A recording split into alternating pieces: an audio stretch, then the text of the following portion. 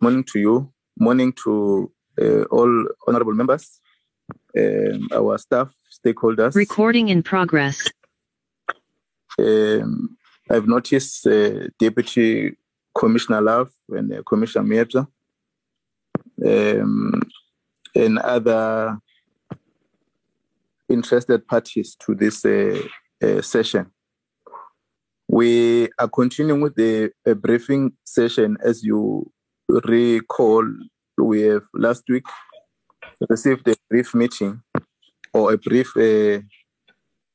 presentation by Parliamentary Legal Service on the process or issues that they've recorded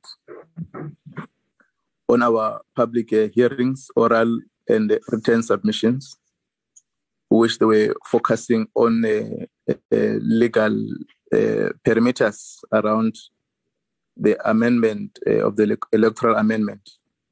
They did not deal or focus on the policy option, which is the responsibility of the committee once all the issues have been raised to our attention.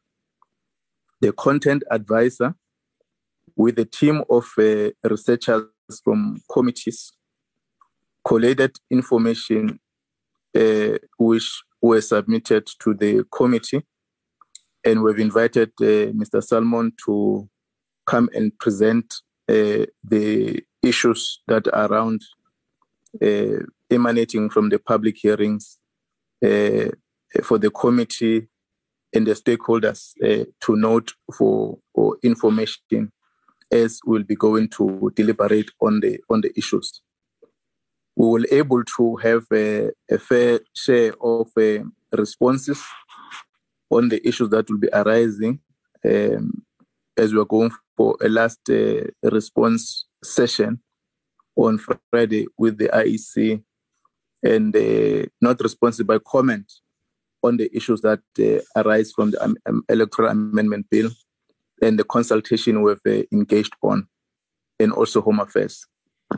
Secondly, the agenda as outlined, it will either Mr. Matonsi or Mr. Salmon will table the report of the process which was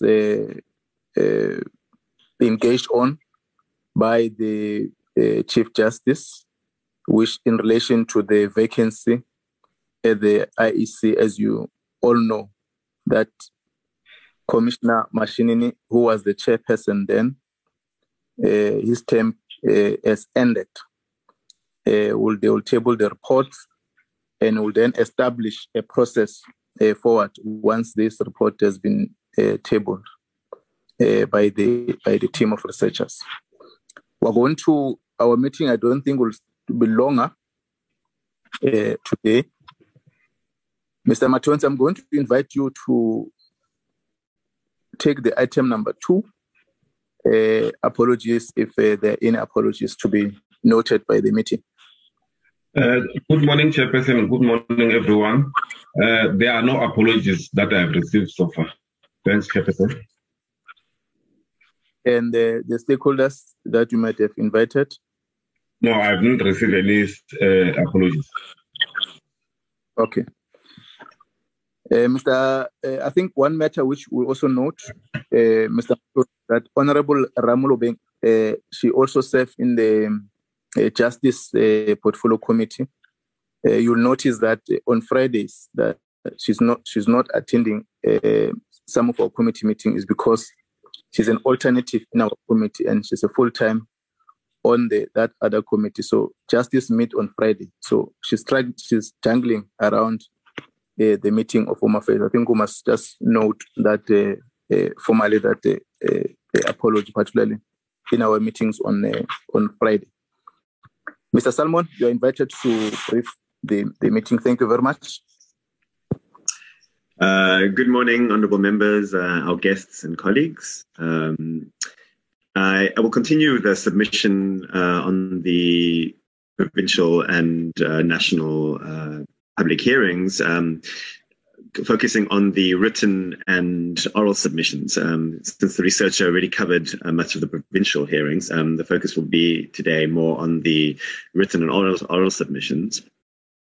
So in total, there were 107 written submissions, of which 40 were substantial, so more than 1 page, and going up to 62 pages. And within that, there were also 13 organizations that made oral presentations based on their written submissions.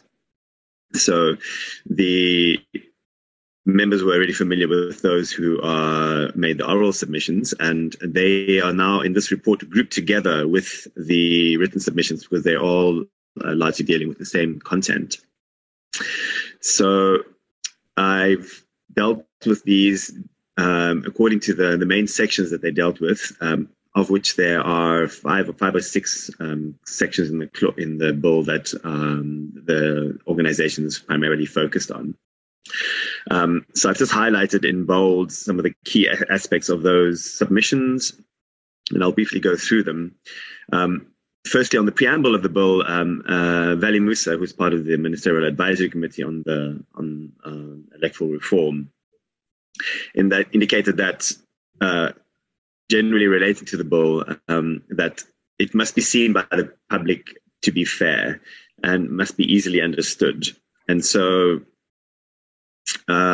he felt that the new system, because it's more complicated, would require a significant increase in voter education. He also felt that the principle of equal value of votes is not upheld because of the discarding of surplus votes of independent candidates. He also emphasized that in none of the participants submitting during the Ministerial Advisory Committee process, whether public, academic, civil organization, or political party, had proposed the system that's currently in the bill. And also that the process followed is as important as the final provisions, and hence the need for extensive public participation and consultation. The National Elders Council indicated that a year and a half has passed without significant evidence of implementation, and this undermines the Constitutional Court ruling. The African School of Governance and OUTA also agree that there was a failure to meet the Constitutional Court, but in relation to the principles of fairness, inclusivity, transparency, openness, and accountability, and that there wasn't sufficient public participation in the drafting. And in addition, that there's unnecessary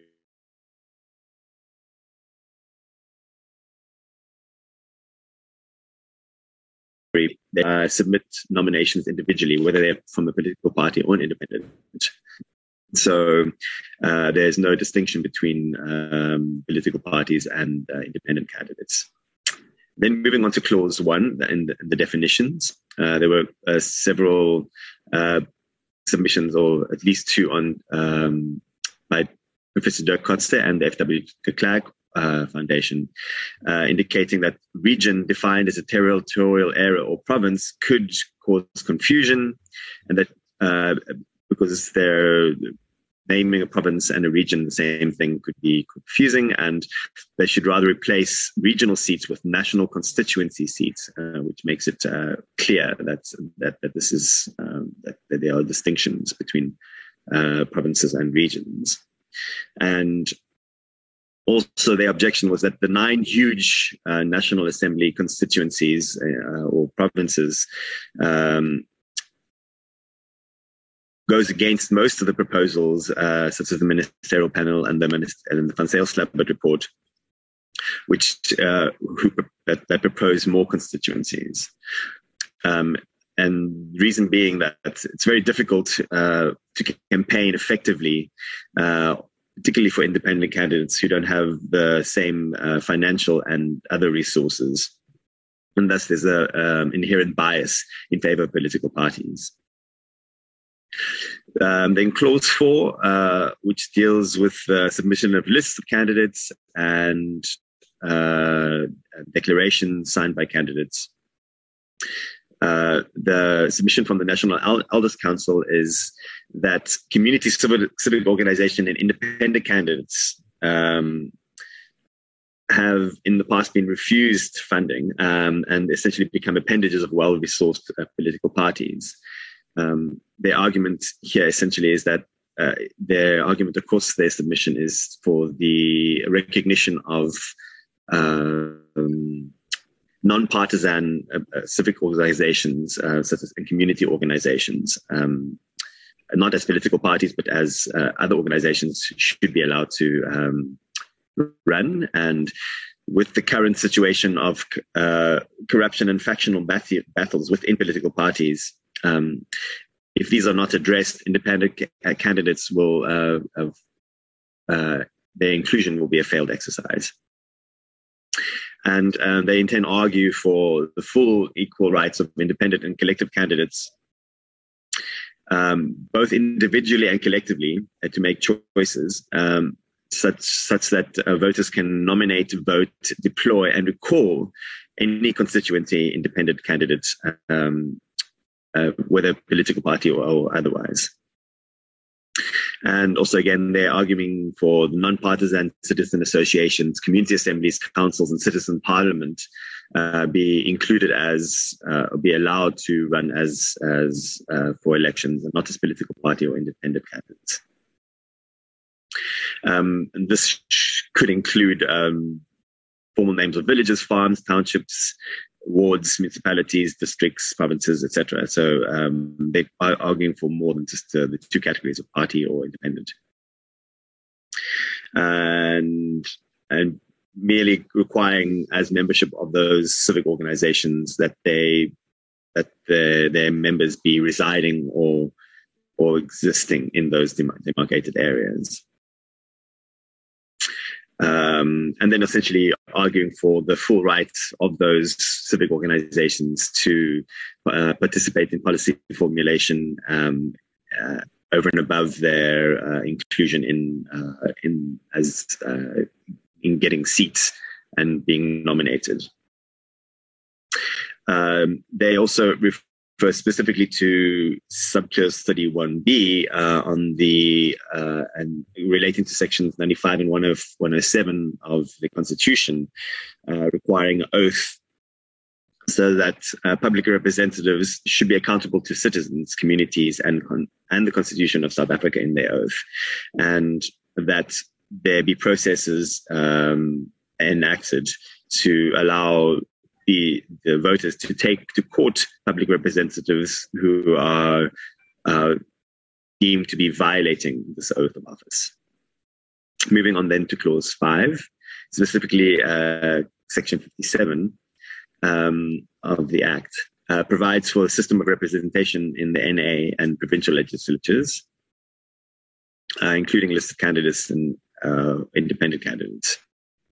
The First Nation advocacy, again, against the wastage of votes perceived to be part of the minimalist option, and that there should be mechanisms to replace the independent candidates. They don't propose a solution, but there are other submissions that do. Citizens Parliament argue that the changes to the Act are merely cosmetic and do not address the issues raised by the Concord, and they should reflect equal opportunity for citizens to stand and hold office. They therefore reject Clause 5 and propose that the representation be rather 75% of seats at legislatures reserved for independent candidates and 25% for proportional representation as per the Van Zyl-Slabbert report, as opposed to the 50% proposed in the bill. Clause 8, dealing with Section 106 of the Electoral Act, dealing primarily with deposits. Here, the National Elders Council felt that they should do away with the monetary qualification, since this could encourage or continue corruption and bribery in political and private sector. and therefore that merely a list of support should be sufficient qualification criteria. Citizen Parliament agreeing with that and proposing that also that voter support signatures would be sufficient. The Institute for Race Relations and FW de Klerk Foundation felt that although deposit is required, the level should be lower at municipal level of around over R1,000 and provincial and parliament level between 5,000 and 10,000 rand to prevent unfair discrimination against formerly disadvantaged representatives. Clause 11, which is the main part of the bill, and for which they offer also the significant amount of submissions, dealing with the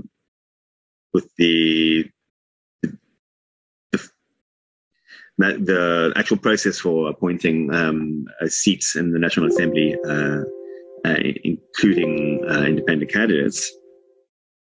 The New Nation movement propose that the 52 district municipalities become 52 multi-member constituencies. Again, that there also should be a 75-25% split in favor of independent candidates, and that voters should have the power to recall constituency elected representatives should they choose to do so, and that these direct representatives should be funded by the IEC. Professor Dirk Kotzer basically saying again that the division of 200 PR versus provincial 200 PR versus national split is and doesn't promote accountability, because the last constituencies such as KZN and Gauteng, where there are several million voters, doesn't really improve access for our voters to their parliamentarians. Then a bunch of different organizations, including AfriForum, Freedom Advocacy Network, FW de Klerk, Independent Candidates Association, Advocate Ebenezer Profi, Dorothy Kosi, and Raising Righteous Rulers, believe that independent candidates not being able to be allocated more than one seat, even where they have sufficient votes to vote to justify this, is unfair. And that we cannot lose sight of what voters expect.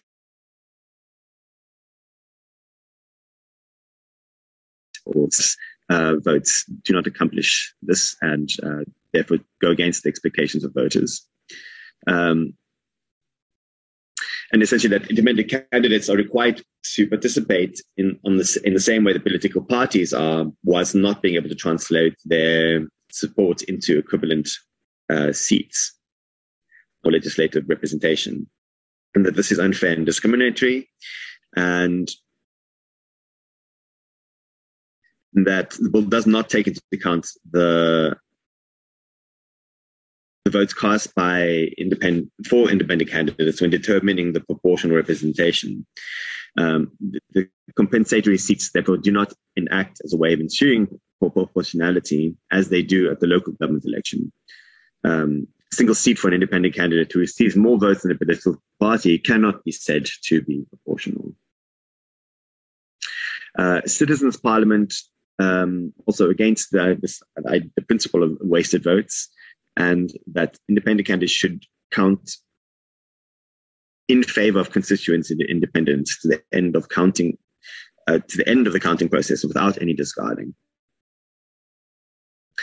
And then several organizations, again, the Independent Candidate Association, an Advocate Ebenezer Profi, and Abacha Force of Change, feeling that the limitation of independent candidates to 200 seats disadvantages them, and they should be allowed to contest all 400 seats.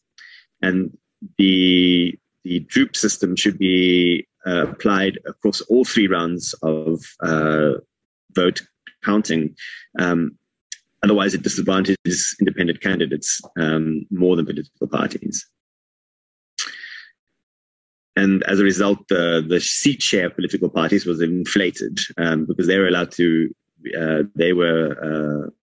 allowed to receipt to count their surplus votes, and as compared to independent candidates, and thus there would not be result in proportional representation. In turn, the lack of being able to have equal voting power and influence for independent candidates means that they could hypothetically receive 550,000 votes, of which 500,000 would be surplus or wasted, and therefore not translate into their representation. They also refer to the minority dissenting judgment in the New Nation movement by Judge Froneman, where he referred to the never again impulse in Section 19 that citizens should not be disenfranchised, and that some people's votes should count more than others, which effectively they're saying is what happens in the current proposed bill. The National Elders Council, referring to the Constitution, in particular Section 19(1)(c), to campaign for a political party or cause, the current act they indicate is unconstitutional in that there's no provision for voters to choose the president or other political office bearers.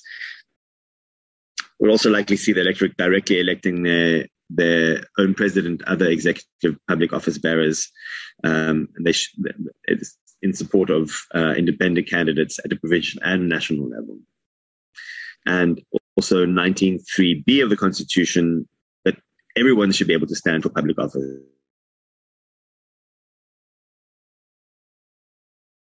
So president and public offices at provincial and national levels, which they argue is not allowed for in the current bill. AfriForum and Freedom Advocacy Network indicate that the current model is detrimental to simplicity, effectiveness, legitimacy, and fairness, including the increase in calculation, application of formula, and potential permutations arising. And it's not sufficiently simple to grasp and explain, and also that the wasted and inefficient votes looming over the voter require far more engagement and critical reasoning and analysis. And this would also result in tactical voting, since voters would know that independent candidates would have more likely have their votes not be counted and would only allow for one seat, and thus would choose to vote for a party rather than independent candidates, and again giving an unfair advantage. Again, then several organizations, One South African Movement, Lynette Moody, Pastor Prince Soga, Mandela Bay Unity Movement, Mwatha Residents Association, and Moratela Independent Civil Organization argue that we should go Parliament should go the further mile to change the electoral system to save it having to go to court again later, or since the ruling is not properly addressed by the current bill. They promote the Quota Bill, or the independent or the private members bill system, where the use of transfer of votes would prevent the wastage of votes and related disincentivizing of people from voting, and also allowing independent candidates to contest in all 400 seats, and also ensuring that vacancies are filled, otherwise depriving the representation of voters.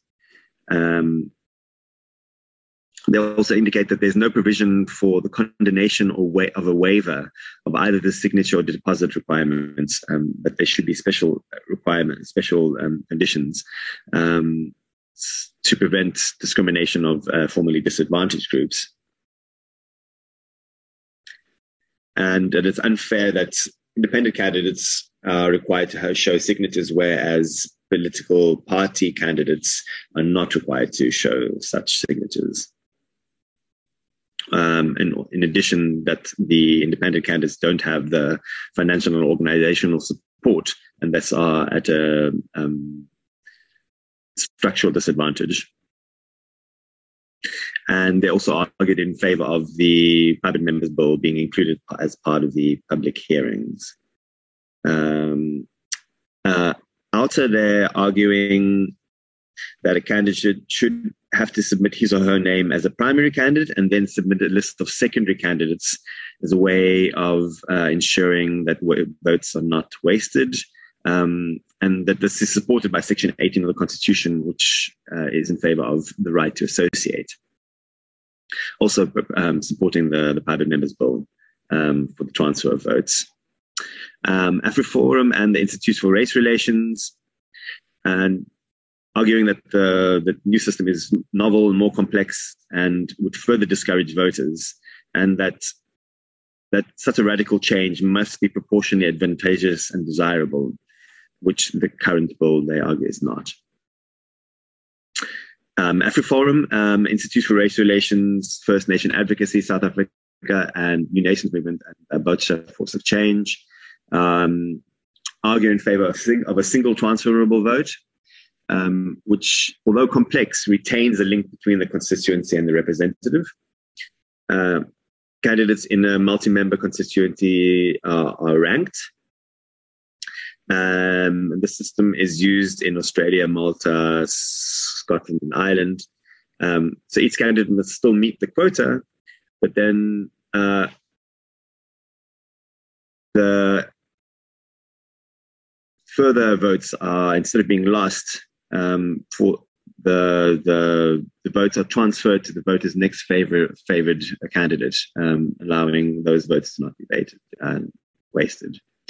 70s group, the South African Council of Churches and the Institute of Race Relations are calling for the multi-member, merely listing the advantages and disadvantages of the closed list and open list systems.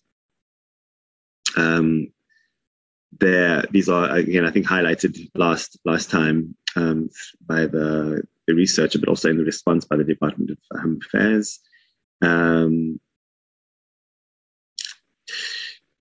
There's also an indication of the relative proportionality, connectedness, and voter choice of the various systems being proposed. So there's a more technical indication of exactly what system achieves what a desired outcome. And lastly, that specifically that the single transferable vote achieves top rankings in connectedness and voter choice. And it is the one system adjudicated to treat independent candidates equitably. So essentially, they're arguing in favor of the single transferable vote. Since this allows the votes cast to carry equal weight, and the proportionality is at a party or association level, and independent candidates grouping would allow for them to be included in that proportional calculation. And that essentially the voting should occur at a group level. It shouldn't occur at a group level, and all voting, whether for independents or parties, should occur at an individual level, and thus allowing for seats to be owned by persons and all seats requiring by-elections. Michael Atkins arguing that proportional representation excludes the notion of individuals. Individual representation can be included by separate elections, balanced by compensatory seats to achieve overall proportionality. And that independent candidates face a significantly higher burden to secure elections to the National Assembly and provincial legislatures, but also the largest political parties benefit substantially at the expense of smaller political parties. That this is mathematically verifiable, and that the bill distorts seat allocation in both the national and provincial legislatures, and places clear hurdles in the path of independent candidates, distorting representation in a manner that advantages larger political parties at the expense of smaller parties. That's the submission, including like various examples of how the formula or the current bill makes these disadvantages or provides for these disadvantages. The indication that it's a slightly modified multi-member constituency system in the bill is misleading, because there's no system in use where such multi-member constituencies could include as many seats as are envisaged with the regions or provinces. They do so in the context of far fewer seats, where the distorting effect of blending individual representation and proportional representations are highly constrained. And so, aside from violating the specific constitutional mandate on proportional representation, the system proposed in the bill raises other constitutional questions by placing unnatural barriers in the place of independent candidates. The submission from CONSATU is essentially in support of the bill, and in that it addresses flaws in the existing legislative and governance systems, and that it does, in fact, meet the Constitutional Court judgment, and that it provides for minimal disruptions, since it is largely similar to the systems already in place, and that there are dangers of a constituency-based system, since few residents know who their ward councillors are, and that they will abuse their power. Professor Doc Kutzer, FW de Klerk, and Dari Khoso indicate that the court specifically excluded the local government system as an option for the amendment, and thus that the bill being based on this is not adequate. They then provide an example of how the current calculation system in the bill would not support Section 19 of the Constitution. The 70s Group, National Elders Council, therefore proposed multi-member constituencies as per the Van Zyl-Slabbert report, and again the 75-25% split. The Institute for Race Relations and Freedom Advocacy Network, in contrast, argue for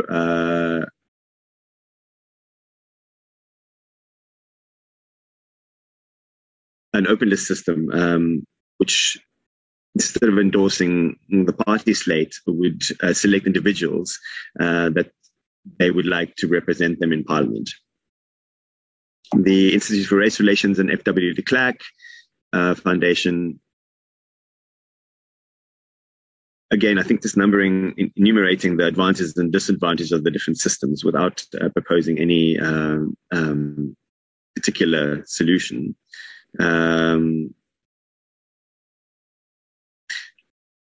Essentially also, but supporting the research done by the Van Zyl-Slabbert report. The Inclusive Society Institute are in favor of 300 candidates representing 66 multi-member constituencies, between 3 and 7 members per multi-member constituency. And the Independent Candidates Association, again,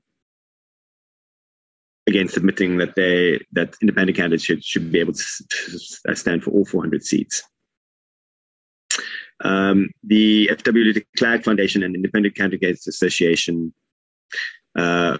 delineating all the different processes that have gone through in consulting on the electoral form in the country from 2003 onwards, and describing, as members will be familiar, the high-level panel process and the Ministerial Advisory Committee in particular, and essentially supporting the majority or first option, which would allow candidates to represent, independent candidates to represent at all, for all 400 seats. Then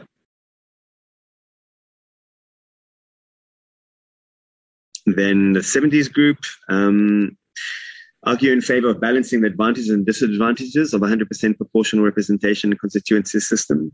So parties will nominate candidates in each multi-member constituency to cover 75% again, and the local party branches in each multi-member constituency will result in their own candidates for each seat in that constituency in consultation with party headquarters. And party headquarters will then appoint the 25% or 100 National Assembly seats on the same basis as at present.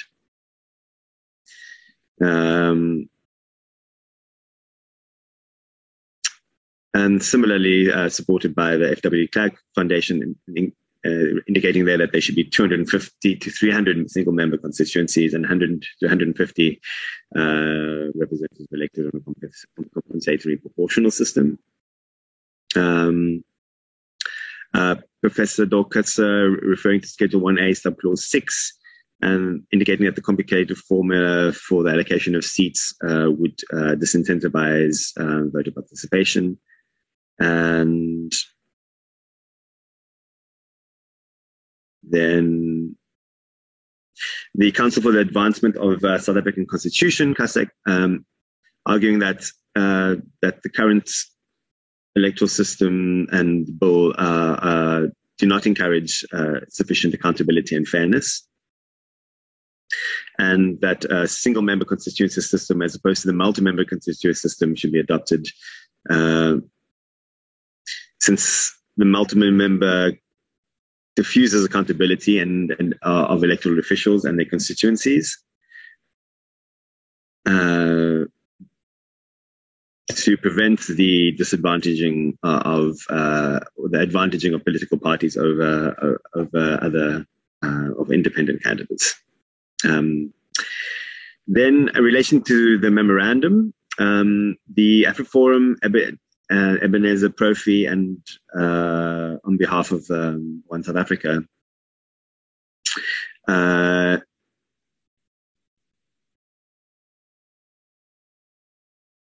again, speaking against the system where candidates receiving significant amounts of votes would not have these translated into sufficient amount of seats. The Freedom Advocacy Network, that the bill and the memo fail to address the consequential contradictions that have not been identified. Should the bill proceed in its current wording, a current constitutional amendment of Section 47 and 106 would be required, because it makes retention of party membership a prerequisite for security of tenure and continuing parliamentary career. In that a person who loses membership of the National Assembly, if they cease to be eligible, are absent without permission, or cease to be a member of a political party. Relating to membership and eligibility in the provincial level, Section 106 states that a person loses membership of a provincial legislature, that person ceases to be eligible, is absent, or ceases to be a member of the political party. Should the bill be adopted, these sections would need to be amended through constitutional amendment. This, however, is concerning, not discussed in the memo. Then general submissions from the Inclusive Society and AfriForum indicate that national and provincial legislatures may, as a consequence of the judgment, have to rethink how they function now that independent candidates take up seats. The rules and procedures of the legislature may require amendments as constitutional provisions providing for minority party participation in the business of legislatures, which would have to be expanded since the current system is based on the party system. First Nation Advocacy opposes the bill in its entirety, in that it does not cater for independent candidates to participate in the National Council of Provinces, and that this should be corrected. Zolani Zonyane objected to the bill in that it makes political parties superior to independent candidates, and that after 18 months,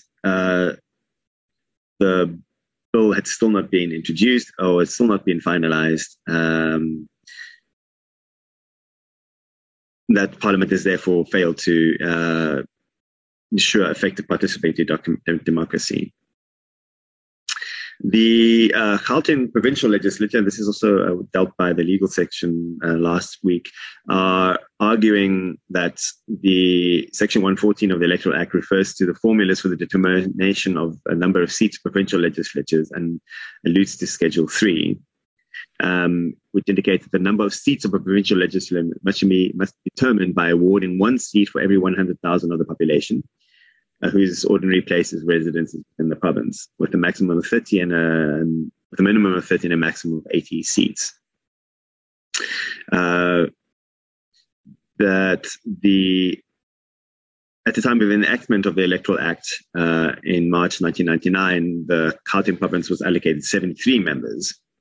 Currently, the Gauteng province population is above 14 million, and there should therefore be allowed the maximum representation of 80 seats. So they're basically just arguing that more seats should be allocated to the provinces with higher population, and that this isn't included in the bill, but neither is it intended to be as part of the Constitutional Court ruling. So it's a more general submission. The National Elders Council, again, I think this is just their general submission that other than political parties, there should also be, and independent candidates, there should be citizen community and community organization representation allowed to participate within the political contestation of seats. And that there should be an overall electoral reform, as well as a referendum to assess whether one should include these independent candidates and how extensive the electoral reform needed to be. It's arguing that the current political system of internal factional battles and the delays to the finalization of the bill, as well as the issues of land distribution and any number of issues were contributing to a lack of faith in the current system, and therefore they're calling for a referendum to completely overhaul the political and electoral system. So a radical submission there. So that's the end of the submission, the written submissions, written and oral submissions. The significant ones. We then have Dear South Africa, which is an online platform allowing citizens to make submissions on bills in a more easy format. So via this platform, there were 67 short submissions, and they can be summarized according to four main concerns already raised above. But essentially, firstly, that the electoral reform is too complex and could lead to electoral apathy and to less electoral participation. And it is therefore constitutionally impermissible. Secondly, that wasted votes are also constitutionally unsound. And as per the Ministerial Advisory Committee, hundreds of thousands of votes could be wasted. Possibly independent candidates could get 10 times more votes in the political party and rewarded with only one legislative seat, and that this is mathematically illogical. Thirdly, that all votes are not considered equal, and the voting power of each vote is no longer equal, and that the Concord ruling specifically referred to never again that some people's voices should count more than others. Fourthly, that the bill fails to address the need for accountability and responsive legislatures, and that South Africans are really generally disenchanted, and that the bill fails to give effect to the judgment in its spirit, particularly given the large size of the constituencies, and the inability of voters to choose their specific representatives or the president or other representative leaders, and that it's merely an easy option to address the bill rather than a comprehensive amendment of the electoral framework. So these are the issues raised by those against the bill. And there were a number of submissions summarized in terms of those who were in support of the bill. And firstly, that that obviously addresses the obvious need to allow for independent candidates, but that more electoral accountability and responsiveness is required. Secondly, that the allowing of independent candidates would lead to a devolution of power that is currently vested in political parties and would lead to less abuse of public power and more responsive needs to the needs of the electorate. Those in support, however, indicated the current wording of the bill is likely that independent candidates will be severely disadvantaged in the proposed system, especially large political parties being the beneficiaries. And then this is the summary of those submissions, or a listing of those submissions by province and by concern. So that's essentially the view there. Some of these issues are already addressed by the DHA in their response, however, not all. And I think we'll leave it there, Jefferson. That's the summary of the written and oral submissions, as well as the short submissions. Thanks very much, Mr. Salmon, and your team that you're working on this report. We appreciate it. It will assist the work of the committee as we move on in our deliberations. And I'm sure that some of the issues which were presented before the committee, particularly on the oral submissions, members did interact with the stakeholders, organizations, or NGOs that made these oral submissions. We may need to establish a process, and I think we're quite aware that both the Home Affairs and the Parliamentary Legal Service, part of the responses or comments on their presentation arises from the draft responses report that our research team has sent for their attention. And in the main, when we are interacting with the Parliamentary Legal Service and Home Affairs, and I'm sure with the IEC when they come again, and the Home Affairs, is on the basis of the foundation that it's laid by the research team and all the reports that we have been collating. I will ask members, because this representation is for noting and to assist, so that it's formally presented to the committee, that will assist us to interact with the deliberations in the near future when we are going to interact with the issues that have been raised here. Let me invite Honorable Molekwa, Honorable Kanyile, Honorable Ross, Honorable Lizelle, Honorable Tito, and Honorable Pile. I'm sure I requested that Honorable Khwase went to vote, so I will start with her, then in that order. Honorable Khwase. Thank you very much. Oh. Sorry, Honorable Molekwa. Yes, let me start with Honorable Khwase, because she's requested to leave the meeting earlier. Honorable Khwase. Thank you very much, Chairperson. Chairperson, mine is just to extend a word of gratitude to the team, to ADEM and the team on research for bringing up this kind of report to the portfolio committee, and also say that I would like to say to the committee, or suggest that we note the report, and then the report must be dealt with as it comes from again in the portfolio committee. But also, Chair, I would like to say to the legal team that we need at some point, I don't know if it will be possible, Chair, we need at some point to get to understand, or a session with the legal team. There are some of the terminologies from their legal side on the report, which one would deeply want to get into and get a clear understanding on them. But having said that, good work to Adam and the team. Thank you very much, Chair. My plea is just that maybe we need a session, even if it can be a closed session, for one to really understand the legal terminologies that appears in some of the clauses.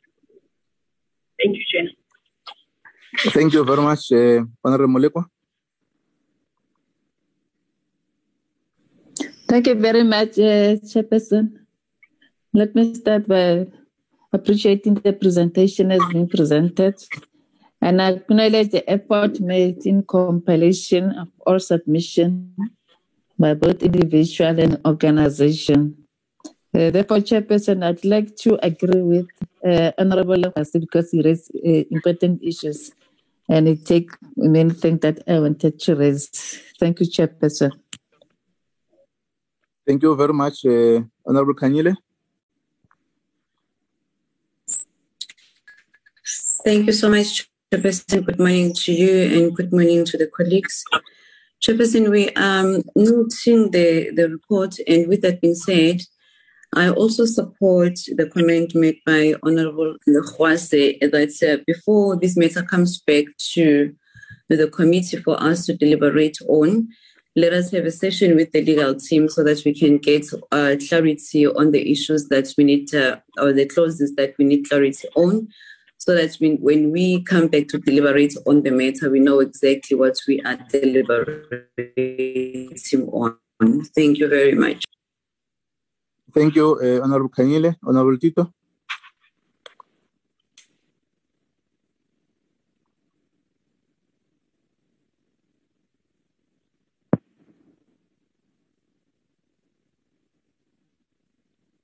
Honorable Tito. Okay, Honorable Ross. Thank you, Chair. And thank you to the Content Advisor. I think it's a really comprehensive report. And really a special thank you to each and every South African that came out and contributed to this.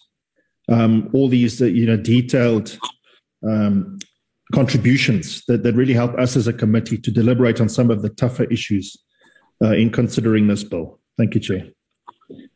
Thank you, Co-Chair. Honorable Zen.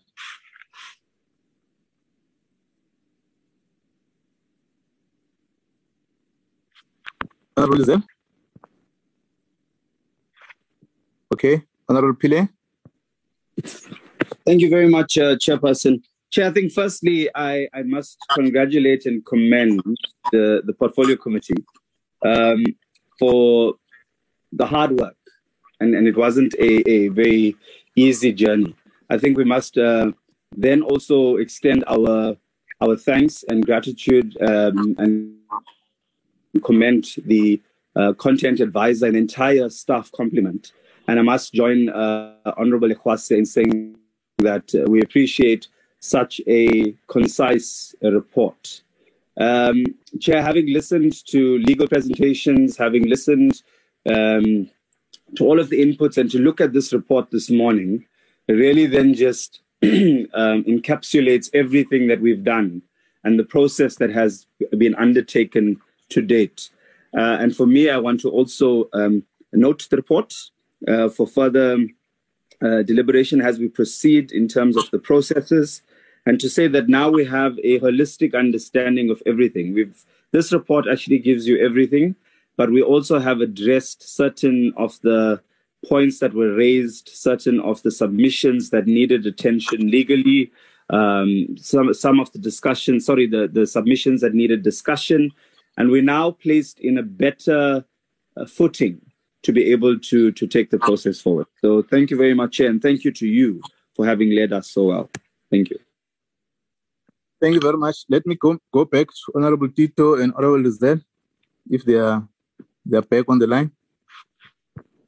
I think they're struggling with the network. Okay.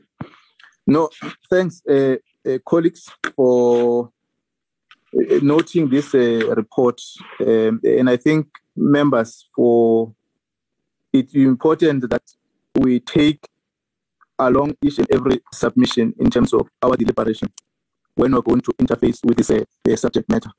And we want to thank the team that was led by Adam Salmon to compile this report. Obviously, there are some of the issues which will interact on them when we are at that space, which are emanating from the report. And if there are some of those issues that properly could not be covered on the report, we'll deliberate on them in reference to this report of the Parliamentary Legal Service and the issues that are arising from the written submissions and the oral submissions which were conducted on the 1st and 2nd of March and the provincial public hearings. We're taking those notes and I hope that there may be other issues that are reflecting on the jurisdiction of the IEC. I think we should are taking notes on those some of the issues, Deputy Commissioner Love and your all commissioners who are here and the executive team, that obviously will have to interact with them. That will assist for a proper formulation of the issues that are arising from these reports, so the committee deliberate. Secondly, we will then, as members are proposing, that we may need to have another session, closed session with the Parliamentary Legal Services, because at least they are not dealing with the policy options that the committee had to resolve on the questions that are arising. And I'm guided that they may be relating to the constitutional issues that are related to this Electoral Amendment Bill, so that at least members are equipped with the issues that will be dealing with. And I think that is the summary that we need to take on this matter, and will then interact with the legal team. It's important that all the issues that members may need, so that all of you, we are fair in terms of the issues that are arising, are facing us, and that we need to deliberate, and Parliament must deliberate on this matter. I think that is the report. Mr. Salmon thinks it has been noted, and issues that are related to both the Home Affairs and IEC and also Legal Service will come back to them. We're not going to pass any stage without proper clarity and equipped, so that we're able to respond to the Constitutional Court judgment, and also inform the position that the committee will be taking and deliberating on in Parliament. We're stepping off this matter. Thanks very much. The next item is on the IEC vacant position. Mr. Matonzi, I'm not sure who's going to present the report. It's you or Mr. Salmon. But what I think we need to debrief is that we've reiterated in our session that the term of office of Mr. Mashinini has ended, and there was an invitation that was issued for interested parties or individuals to participate or who are interested to serve in the electoral IEC. And that process has went. There were candidates were shortlisted, and there were interviews that were conducted. I observed interviews of all the candidates that were ran. And this report, then the Chief Justice tabled it before the Speaker. And the Speaker has referred the report to the Portfolio Committee of Home Affairs. Now, this report is going to be presented just on the process and the issues. We are not going to take decisions today. It's formally presented on the issues, so members must then begin to go back and solicit views, so that we come back equipped and deliberate on the candidates. The expectation is that once we have deliberated and have a candidate, that candidate will then be report presented to Parliament, and the Parliament then will submit the report to His Excellency the President to appoint or to consider to appoint the chairperson of the IEC. At this moment, we are not appointing chairperson nor the process. Parliament is only dealing with recommending a commissioner to the IEC, and that responsibility is carried by the President. Mr. Salmon, can take us to brief, and members will comment, then we'll close the item. Thank you. Thank you, Chairperson. I'm just airing now the letter received from the Constitutional Court to the Speaker of the National Assembly on the filling of the vacancies, as you've indicated, and the letter dated on 10th December 2021, advising that Mr. Mashinini's term of office as Commissioner had come to an end, and that there was a request for the process of filling that vacancy. And in terms of Section 6 of the Electoral Commission Act, the process that needed to be initiated was that the Speaker of the National Assembly requested Chief Justice to convene a panel, which was then done. The Chief Justice established the panel, including the Chairperson of the South African Human Rights Commission, Chairperson of the Commission on Gender Equality, and the Public Protector. That the Chairperson of the panel, acting in accordance with Section 6.4 of the Principles of Transparency and Openness, gives instructions for the publication of the notice calling for nominations. And upon receipt of the applications, the panel compiled a shortlist. The panel conducted interviews, therefore, and thereafter submitted the recommended candidates. And the panel must submit a list of no fewer than 8 recommended candidates. And from the list of candidates, nominates that the committee nominates a person that is then recommended by the National Assembly by a majority resolution appointed by the President. And following the vacancy by Mr. Mashinini, the term of office expired, and that suitable candidates were invited to submit their applications. Altogether, 48 applications were received. The panel established in terms of the Electoral Commission Act changed their charge of responsibility. With myself, the Chairperson of the South African Human Rights Commission, Advocate B. Majola, the Chairperson of the Commission on Gender Equality, Ms. Matabelu, and the Public Advocate Nkogani. The panel met with shortlisted 12 candidates for the interviews, and unfortunately 3 of the 12 candidates subsequently withdrew, which left us with 9 candidadates. The panel met on April 2022, interviewed further 9 candidates, bearing in mind the criteria, and we decided to submit the following 8 recommended candidates, which are submitted in no particular order. The names then listed there, including the current Commissioner, who is entitled in terms of the Commission Act to have an extension of his term of office in terms of Section 7 and Section 6 and 7 of the Electoral Commission Act. And these are the key issues that emerged from CVs. Mr. Justice Beke, 61-year-old male, with a degree BPOC, LLB, and LLM from UNE out of Visa. He's currently Director General and Office of the Premier in the Northern Cape, and is an experienced official within IEC since the inception of 1999. He's involved in body education and in several electoral processes for more than 20 years, and as an election observer, technical advisor of the President. In his interview, Mr. Beke, regarding his previous proceedings brought against him by the subordinate court, Mr. Beke provided a detailed response to the questions, listened for fighting his answers, and was able to demonstrate that in the process experience served as a learning opportunity and allowed him to grow as a mature and mature leader. Mr. Beke was also prepared for the interview and demonstrated a clear understanding of the challenges within the Electoral Commission. He had a well-thought-out proposal on how to deal with challenges based on the previous success in observing elections. His well-founded point his wealth experience in management governance will be an asset to the Commission. Given the opportunity, he will make the Commissioner of the Electoral Commission. Advocate Geraldine Errol Chapotling-Low is a 65-year-old female with a BA in political science and an LLB. She is an admitted advocate and currently chief audit executive at the IEC. She has authored and presented various papers on political party funding locally and internationally. She's an experienced in working with the Commission and understands electoral matters, which makes her a social mission. She has clear understanding of the challenges within the Electoral Commission and also gets to be a consultative leader who leads in strategic partnerships. As chief audit executive, she fully understands governance, environment within the Commission, and if appointed, would make a good Commission for the Electoral Commission. Advocate Bambani is a 64-year-old male and holds a BPOC and an LLB and an LLM, as well as another LLM in practical theology. He's a registrar of the University of Venda, had a great experience as a result of previous relationship with the IEC and observed elections in other jurisdictions, including presidential elections in the US. Mr. Bambani's previous experience as an election allowed him to articulate challenges and provide practical solutions to the Commission and actually be appointed. Ms. Maharaj is a 47-year-old female and holds a BPOC and LLB. She admitted attorney and has her own firm. And she founded in 2001. She has qualifications in financial accounting, public entities, and corporate governance. Is also an accredited mediator with the Department of Justice.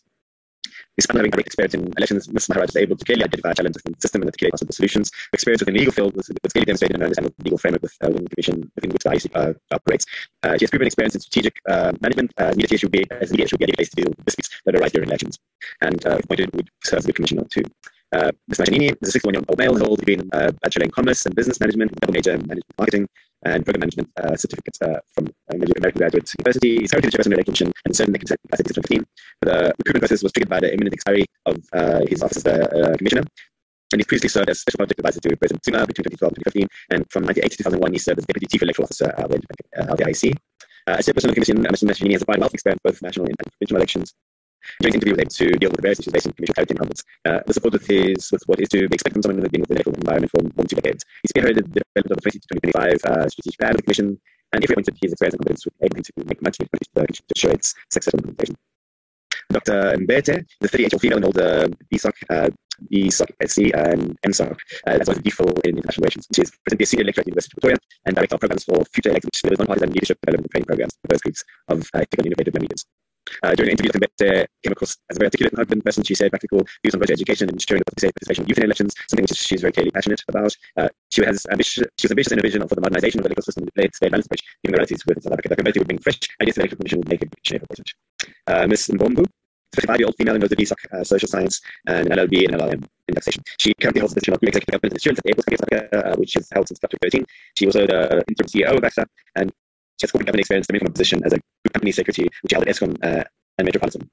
She has also served as a council member of the Peninsula University of Technology. She has sound, balanced, and objective in her interview, and her government experience and proven experience developing and implementing enterprise risk management frameworks, compliance management frameworks, policy frameworks, strategies and policies to ensure efficiency in organization she has served. She was well articulated in her capacity and for planning and execution, and she was easy to understand and practical. We believe that if she was appointed to be a commissioner for the commission. Mr. Tango is a 46-year-old male and holds a teacher's diploma. His experience in regulatory bodies as he was a member of the Health Board Authority and also a member of the National Disaster Relief Board, and has served as an independent elections observer for 2021 and 2016 government elections. During his interview, he came across as articulate and confident, moving energy and enthusiasm to connection with his passion for ensuring that youth are encouraged to participate in elections, as well as board member in the regulatory bodies and good standing in the commission. Although Mr. Tango's interview revealed some weaknesses on his part, the panel nevertheless believes he is suitable appointment, and that's why I included him on the list. Nevertheless, the panel took the view that when compared with other candidates, would rank Mr. Tango last on the list. Thank you, Chairperson. That's essentially the booklet of the submission from the Constitutional Court, and again, the list there. The initial list of the 12 candidates, but the focus should be on the 9 represented in summary here. Thank you, Chairperson. Thank you, Mr. Salmon. Members, this is the report table before us. As I've outlined that we'll deliberate on the report and make a recommendation on the scheduled date. I'm going to just invite members to comment if there's any comment, and then we close to this item. I'll start with the Honourable Pile, Honourable Molekwa, Honourable Kanyile, Honourable Kito, Honourable Zell, and Honourable Ross. Thank you very much, Thank you very much, Chairperson, and let me so officially say that we note this report for further deliberations. Thank you. Thank you, Honourable Molekwa.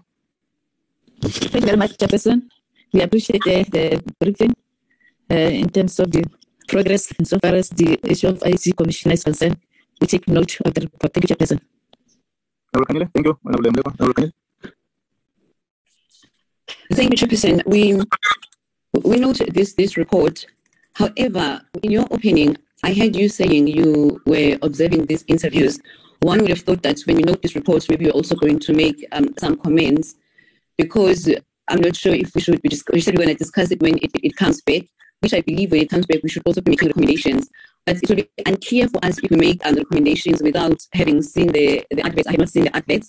And further to that, when I'm looking at the report that is presented here before us, there's a detailed information in terms of how the applicants responded to the questions. When you look at